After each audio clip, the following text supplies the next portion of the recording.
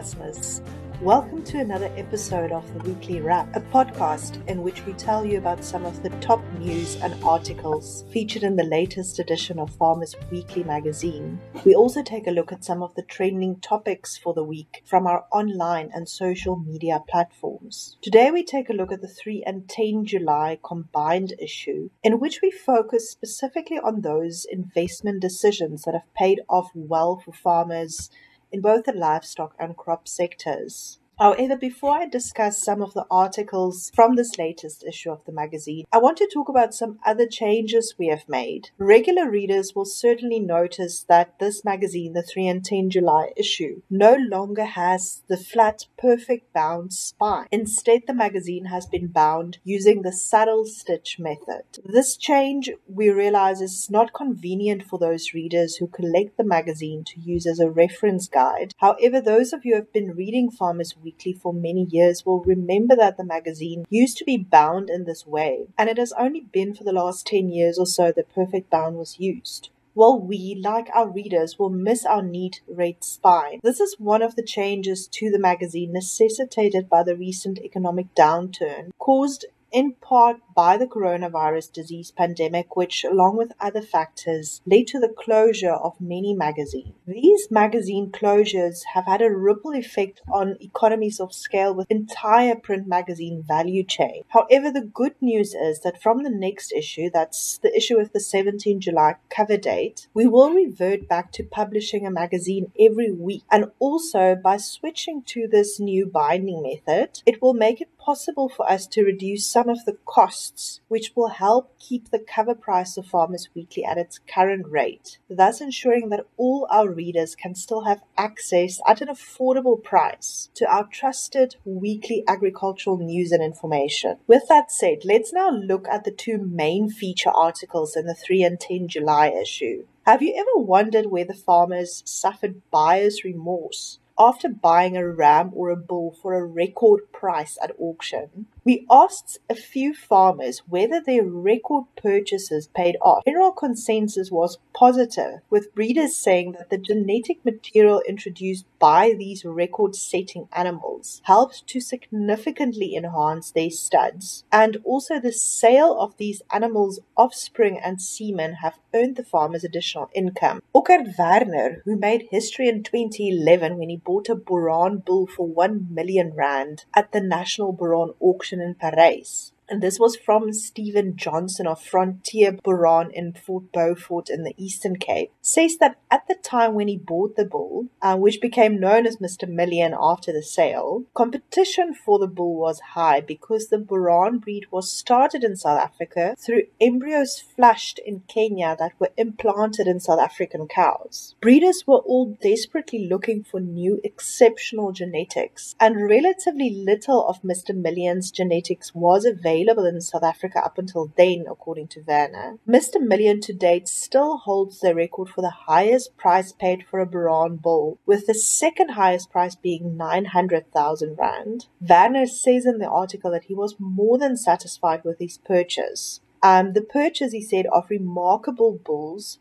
should never be underestimated, as it immediately improves a herd by about 50%. He says he experienced this firsthand with Mr. Million, and besides this, according to Werner, sales of semen and offspring, with plenty of Mr. Million's offspring going for 100,000 rand, paid for the investment in only a couple of years. The issue's other main feature: investigate which 5 fresh produce products achieved the greatest producer price and sales volume increases over the past 5 years. The article also looks at the 5 new niche crops that have performed best on fresh produce markets over this period. According to Jaco Oosthuizen, the CEO of the RSA Group, the 5 products that have experienced the greatest increase in price on fresh produce markets were ginger, followed by red peppers, blueberries, cauliflower, and lettuce. Westhuizen says that besides the trends speaking to demand, another development to take cognizance of is the integration of technology and how it has allowed farmers to farm more efficiently and with less exposure to changing seasons. Most of the produce that has increased in price and demand can be seen as seasonal, but as Westhuizen says, thanks to changes in farming operations, producers are able to provide produce year-round. This increases demand for a particular product significantly because as more product is available, more consumers are including them regularly in their diets. So instead of just buying this product from time to time when the product is available, they can now buy it at any time. Westhuizen also says that the growth in these categories can be attributed to change in consumer behavior and a bigger emphasis on personal well-being and healthy eating. While price increases in mass-produced commodities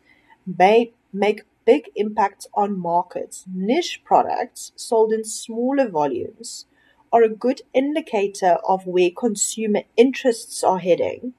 According to Candace Kluter, who's the horticultural specialist at the Bureau for Food and Agricultural Policy, dragon fruit, custard apples, peanuts, stir-fry vegetables, and red cabbage were the highest performing niche produce sold on local fresh produce markets. Westhuizen notes in the article that lines of produce that have been branded are seeing some of the biggest increases in consumption and price, which indicates that fresh produce branding is gaining momentum, and this, coupled with marketing, is playing a bigger role in increasing value. In the news section of the 3 and 10 July issue, readers get an update on the 2020 canola production season. Farmers are anxiously waiting to see whether canola production will return to normal following the past 3 years of drought in major production regions such as the Swartland and the Southern Cape region. Koos Blankenburg, the Grain SA chairperson of the Canola Specialist Committee,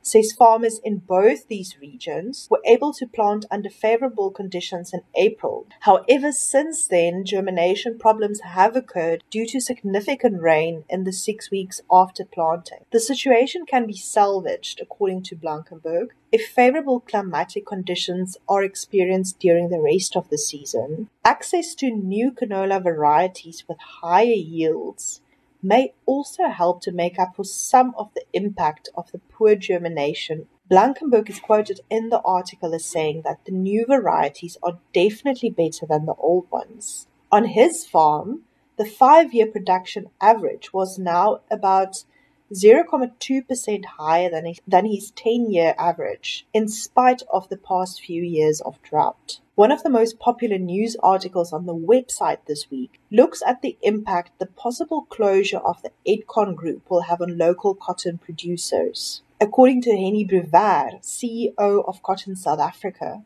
the closure of clothing retail stores like Edkers and Jet could cause major disruptions for the local sustainable cotton cluster. The cluster, which is made up of cotton farmers, ginners, spinners, fabric producers, manufacturers, and retailers, was established in 2014. According to Brevard, about 40 to 50 commercial and small-scale cotton farmers also form part of the cluster, and Jet and Edkers, which are both part of the Edcon Group, are 2 of 4 major retailers that support the cluster. Brevard says that Edcon's commitment to cotton lint produced by South African cotton farmers had increased from an initial demand of about 600 tons of cotton lint to 2,500 tons over the past 3 years. He's quoted in the article as saying that if the Edcon Group does not find buyers and therefore has to be closed, the cluster will suffer great damage. But Brevard said Cotton SA was hopeful that Edcon would be bought out, and he said the association would work with the new owner to promote local cotton procurement. He added that Cotton SA was also in talks with other retailers, including the Foschini Group,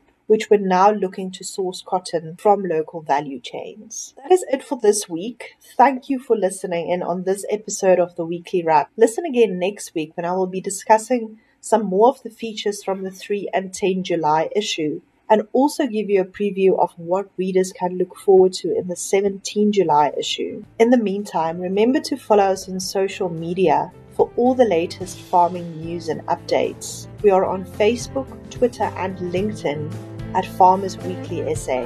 Stay safe, stay warm, and happy farming until next week.